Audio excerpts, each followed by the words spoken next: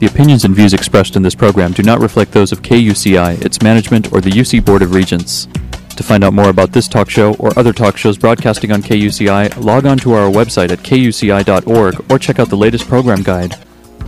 It's about trust. Yeah, yeah. It's about faith. It's about trust.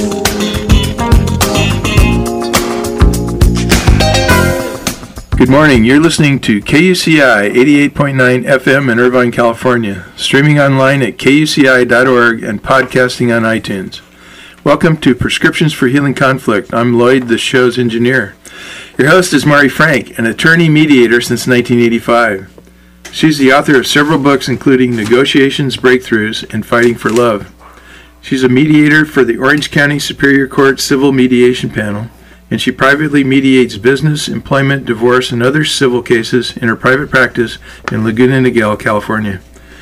Mari is a professor of negotiations and conflict management and has been a certified state bar trainer for over 25 years. She teaches leadership and conflict management courses at Brandman University and here at UCI. She also trains corporate leaders powerful communication and conflict transformation skills. To learn more about this show and our great guests, please visit conflicthealing.com. So, Mari, who's your guest today? We have a wonderful guest today who happens to be a friend of my co-author, Leonard Simchuk, who told me this woman is wonderful, and I can tell you she is. I've been reading her book, The Extraordinary Workplace, Replacing Fear and Trust, and replacing fear with trust and compassion. So let me tell you a little bit about Dana Beal, who is author of this wonderful book. She is an international speaker on enlightened leadership and workplace culture. She's been on 70 radio shows and has worked for over 300 businesses and conventions, and her audiences have included hospitals, physician practices, healthcare conventions throughout the country, and international audiences from a multitude of industries. She is a professional speaker and writer and consultant, and she has been a marketing director for organizations, and she's just wonderful.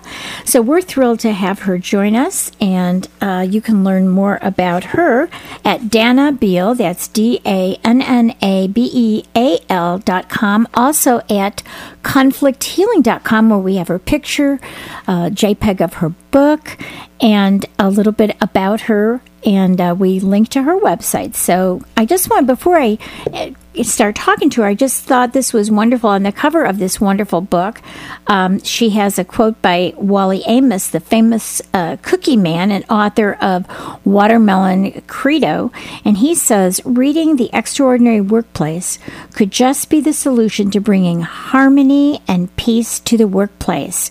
It is an important book. And that's why I wanted to read the book, because we talk all the time about bringing harmony to everyone in this world, and especially the workplace, since we spend so many hours of our day in our workplace. So thank you, Dana, for joining us. Oh, Mari, thank you. I'm just so happy to be on your show today. Yes. So why don't you tell us a little bit about why you decided the book and what your purpose was? Well, I was a business consultant for many years, and I worked, as you mentioned, in lots of different industries. And I was doing the conventional coaching and consulting and retreats and business planning. But I kept discovering that there was something getting in the way of companies really being as profitable and successful as they could be. And what it was that people were unhappy. People were complaining and telling me things that they wouldn't tell their own administration or leadership. And I came to realize that, unfortunately, the workplace is filled with a lot of dysfunction and pain and suffering. And one night I went to bed and I woke up with this inspiration that the real crux, the real bottom line for any business is dependent on relationships. Absolutely. If you have a good relationship, you're happy to go to work, it makes your day. And of course, then you're going to want to work more effectively and be supportive of the company.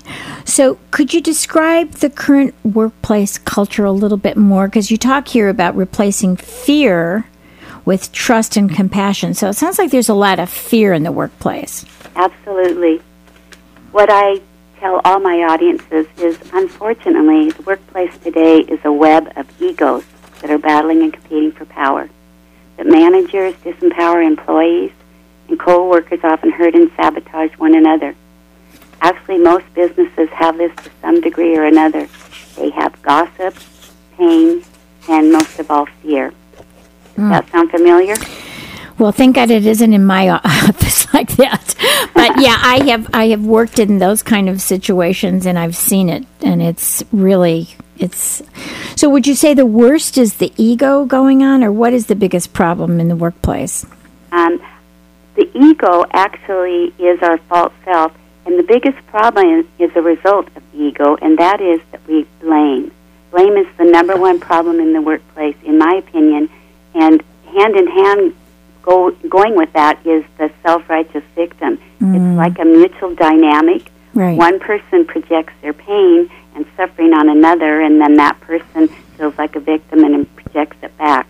Yes, and blame even in a loving relationship, you know, when you have spouses or significant others in relationships, blame and guilt are like the ruination of any relationship, and especially when people are not willing to take responsibility in the workplace. So what is the key to finding happiness in the workplace? Well, what I believe is the source of the trouble is our lack of self-worth. And when we're in the workplace, people can hook into our own wounds. So the key to finding happiness is not really fixing other people or trying to solve the situations outside yourself. The real key is self-reflection and discovering what is it that's being hooked in myself that's causing me to react this way. And discovering that we're in charge of our own feelings, not someone else. Right. So you use a metaphor of drama in your book. So let's talk a little bit about that. A lot of people use that word, but I'm saying literally the workplace is like a stage and there is a drama going on. Mm-hmm. And it's complete with all the actors and all the players, and the ego is the star of the drama. And so I think it's very helpful to see that. It is like a major play going on, but what keeps it going is everyone plays their part. So in terms of this kind of drama going on, doesn't it really come from the top down?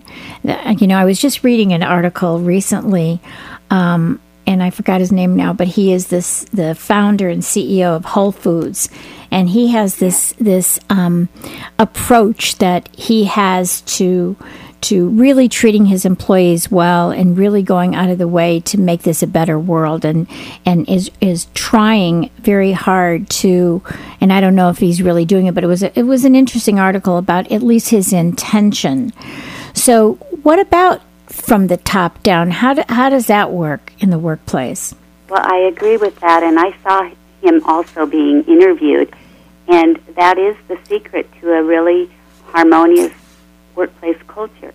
To heal the workplace culture starts with the leadership, and unfortunately, when egos are in command, we get the top-down dictatorship style, and changing that to one of trust and respect for the employees will release everybody to their highest potential. But don't companies really hire guys and gals with big egos because they seem to have the confidence to just make it happen and get a profit? And, you know, isn't that what's really happening most of the time? That's such a perfect question, and I agree that is what is happening most of the time. But I believe there's a shift going on, and people are beginning to recognize that authentic power is more powerful than the false power or the artificial power of the ego. That we're seeing a lot of ego, top-down kind of leadership beginning to falter. And people are discovering that in the companies where people have more autonomy and respect, that they're outperforming the companies that have that strong dictator-style management. So I'm seeing a lot of possibility for the future, for leadership training, for people to understand that true leaders have humility, integrity, authenticity, and most of all, they have self-reflection abilities. Mm-hmm. And we're seeing, I know I've been teaching some classes on emotional intelligence and kind of bringing that into the workplace as a leadership skill. How do you see that? I totally agree with that we have so focused on the IQ and, like you said, profitability and managing people by the numbers, and this shift toward the emotional intelligence and more people embracing it is what it's going to take, because I don't think anyone can change the world by themselves, but one by one, as more people recognize this, we're starting to see a difference in the workplace. It's going to take a while. Yeah.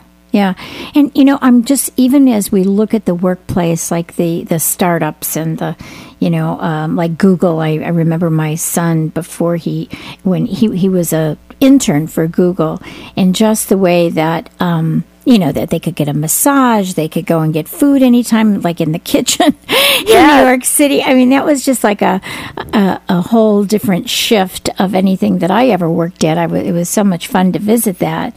I mean, he didn't take that job. He went with somebody else because they weren't paying enough. But it was an interesting dynamic. And I know my daughter's boyfriend works for a company that is very similar in a video game company, Blizzard.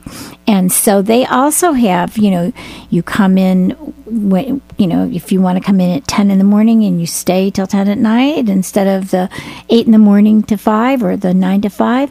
So they're starting, the younger people or the newer organizations are starting to look at quality of life a little bit differently. Would you say that yourself?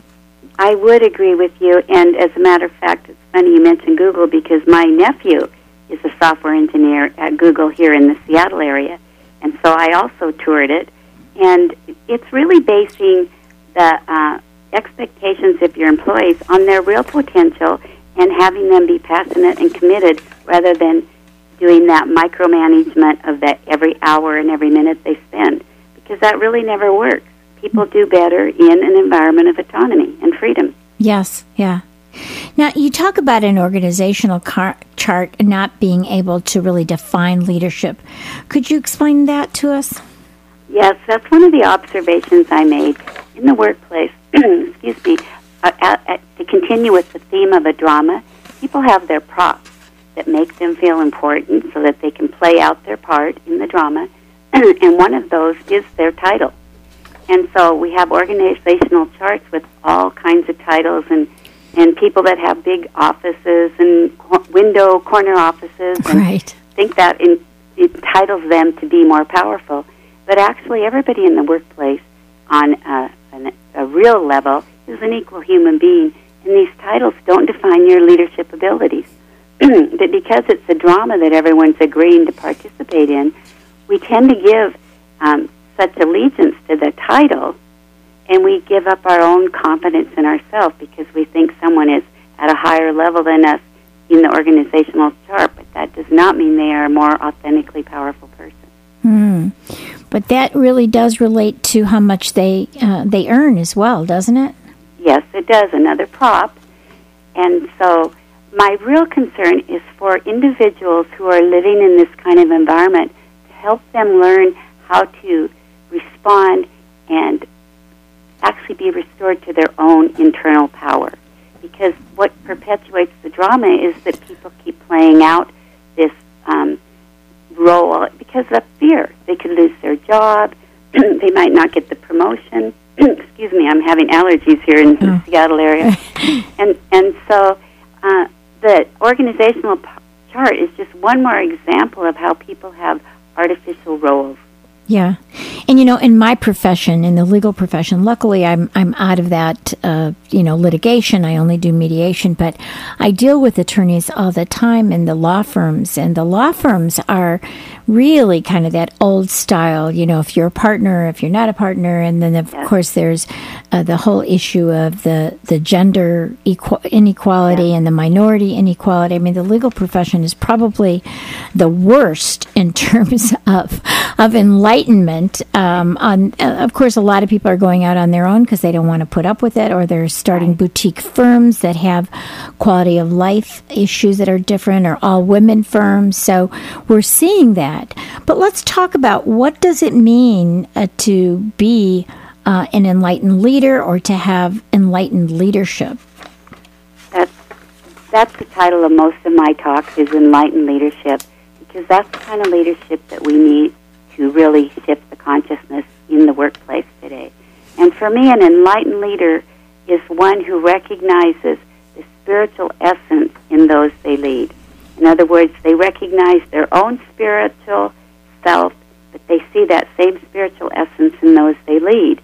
And when you treat people from that point of view, you're truly honoring who they are, and not just their skill set, but them as a human being, or human beings. And great leaders, if we look throughout history and throughout all different industries and politics, have certain qualities. Like I actually mentioned a little earlier, they have humility, and they have a sense of self-reflection. They know their authentic self. And that's completely in contrast to the ego-driven leader. Right. The ego-driven leader tends to look for external validation and proof that everybody admires them. You can recognize them because they often appear cocky and arrogant, in contrast to an enlightened leader who is often humble but very powerful. Right. That genuine power, that authentic power. Yes. We're speaking today with Dana Beal, who is the author of The Extraordinary Workplace, Replacing Fear with Trust and Compassion. I love that. And I think trust is a big one, right? I mean, if you have trust in the workplace, what does that mean? Well, it's especially essential if you're working for a company to feel trust, because if you are on guard or in fear, or you think you're being sabotaged or criticized, you're going to end up looking over your shoulder and being fearful to even try something new. So trust is, to me, essential. And it's the opposite of fear. When we're in fear, we're disempowered, and it depletes our energy, where trust actually increases our energy and our confidence in ourselves. And, I have a friend who's a headhunter, and he's been a headhunter for many, many years. And, as he's watched what's going on and helping people grow, and had been in corporate America, had been with Xerox and other big companies for years, he had this thought that he always told the executives, don't stay at a company for more than 5 years, because there is no loyalty. They don't care about you, and they're going to see you as you came in rather than how you've grown. It's time to move in 5 years. Grow what you can and then move in 5 years, and then they'll appreciate you as this new, more, skillful person or more experienced person. And he said there's no loyalty. So what are your thoughts about that? Well, that's an interesting point of view. It's true, when you first start in a position, especially if you start at a higher level, there's always that honeymoon period where you're like the expert from out of town. So I can definitely see why somebody would recommend that.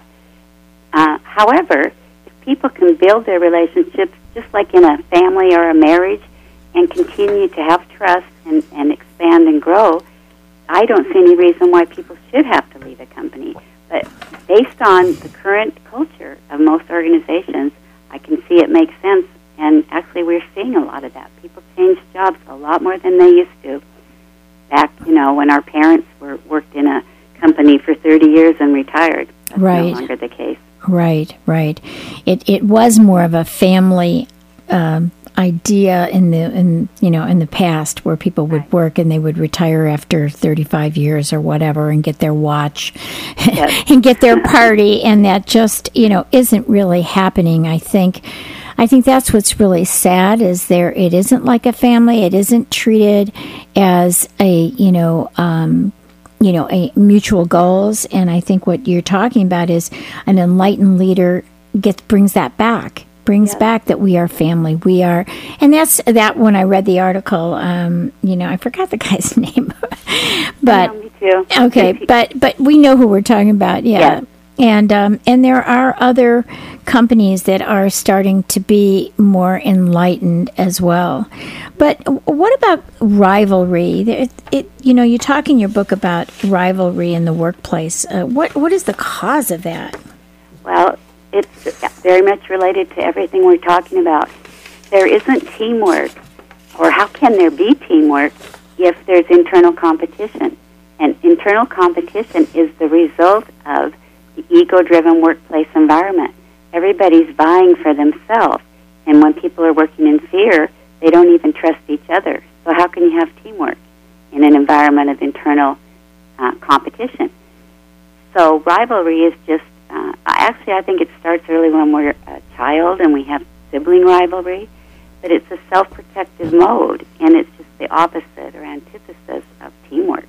Yeah, and it's a very competitive situation. I know my son just couldn't work anymore for this company he was working for, but it was very competitive, and it's like, especially when you do marketing and sales, they want to know, what's your numbers, what's your this, what's your that, and for the legal industry, it's like, how many billable hours did you do? So I think the whole culture of looking at metrics and measurements puts people in that situation to be competitive and have that kind of rivalry. So exactly. So I mean, when you're having to be accountable to a board, a corporate board, I mean, how do you explain that? How do you show your metrics if you're basing it on, enlightened leadership? How do you talk them into that? Exactly. And I talk about that in my book as well, because it's sort of like a board, and I've sat in on board meetings and been participating in these kind of conversations where everything is about the metrics.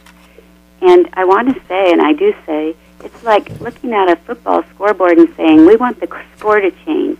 They're not looking at what it takes to have the coach and the players work together.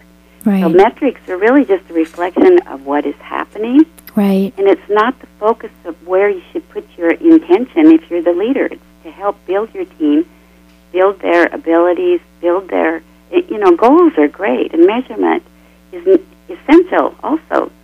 But we've got it backwards. We're using the numbers almost like a threat, rather than an encouragement to let's go together to meet these goals. Right. So let's talk about what do you recommend that an employee do when there's an attack or criticism from boss or coworker and they feel that it's unjustified? Yes, that is a frequent question of the people that I work with over all these years. It's usually a situation in the workplace that's making them so unhappy they can't sleep at night. They're afraid they're going to lose their job. And so I teach a process, I call it a personal restoration plan, where we take the finger of blame off the person that we think is attacking us and start to recognize whatever is going on with that person, that's their script. And it may be a script related to the workplace, but I try to help people regain their own power by doing the reflection of understanding what wound in me is being hooked. Why am I so fearful that I can't speak honestly? And it's the step is, number one, is to immediately recognize when you're in fear or you're in the fight or flight conflict mode, to immediately take a deep breath and connect with your inner and try to align with your inner spiritual self. And that's what I call a personal restoration plan, to align with our inner self so that we actually can stop perpetuating the drama.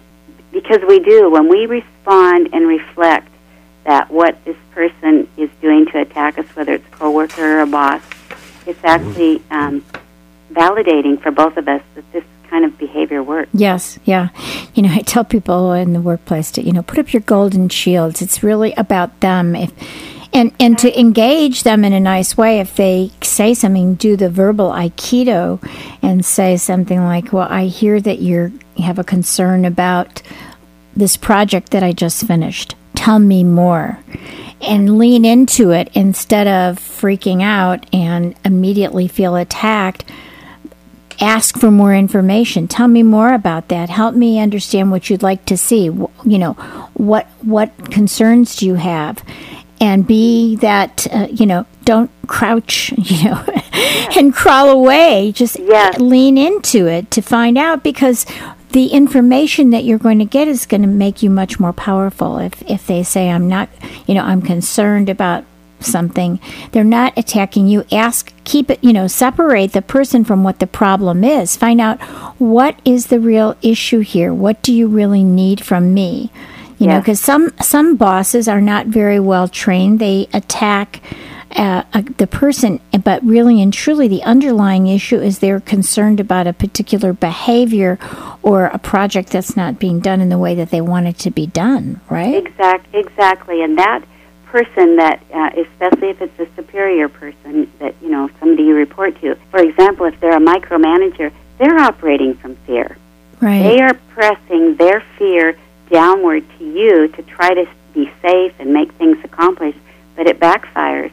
But we as individuals, on either side, whichever side we're on, real attacked or we're being, in the middle of a ongoing attack, the minute we can start to say, what wound in me is, where is this coming from that's making me so fearful? And we may have to really work on it at home and realize, as long as we believe it's true, if we think they think we're inadequate, and we validate that to them, we're also validating it to ourselves. So the real work is healing inside. Yes. So we don't get hooked in fear. Yes. And, like they say, fear is an acronym for false expectation appearing real. And so if you have if you have that expectation, and, I deal with people in conflict all the time. And so that's what I tell them, just take some deep breaths, like you were talking about before. Take some deep breaths.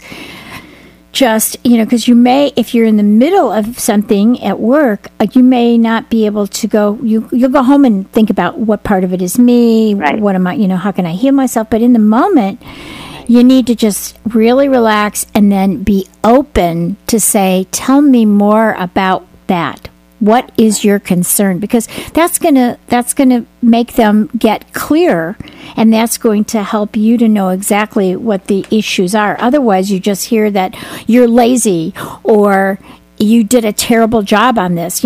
If somebody says that to me, if I did a terrible job, I want to know, that's helpful feedback. Tell me more. What specifically did you find that wasn't, working for you or whatever? And that it immediately deflects the conflict. Exactly. And you said it, you exactly right. It's in the heat of the moment that it's hardest to do. Yes. And it's like you have to learn a new habit. Like, I am not going to react. I'm going to take a breath, and then I'm going to respond with an open-ended question to tell me more or whatever. Those are little key things. We only have about another minute, but if you can just tell us, why is it important to heal relationships rather than just quit your job and go somewhere else? Why is that?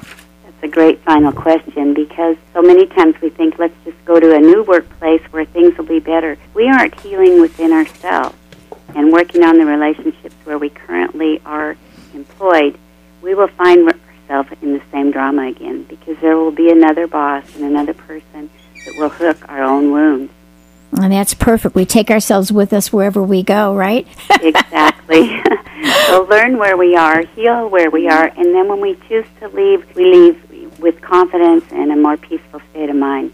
Great. Well, Dana Beal, the author of The Extraordinary Workplace, Replacing Fear with Trust and Compassion, thank you so much. Just give your website, and it's time for us to go right now. Thanks. Great. Thank you. It's www.danabeal.com. And we will talk to you again, and I hope we get to meet in the near future. Thank you, Dana. Thank you, Mari. Bye-bye.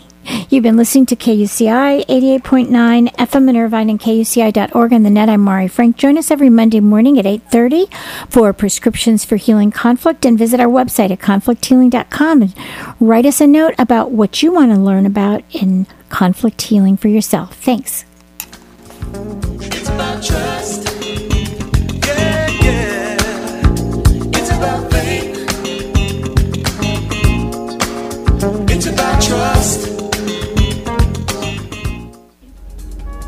The opinions and views expressed in this program do not reflect those of KUCI, its management, or the UC Board of Regents.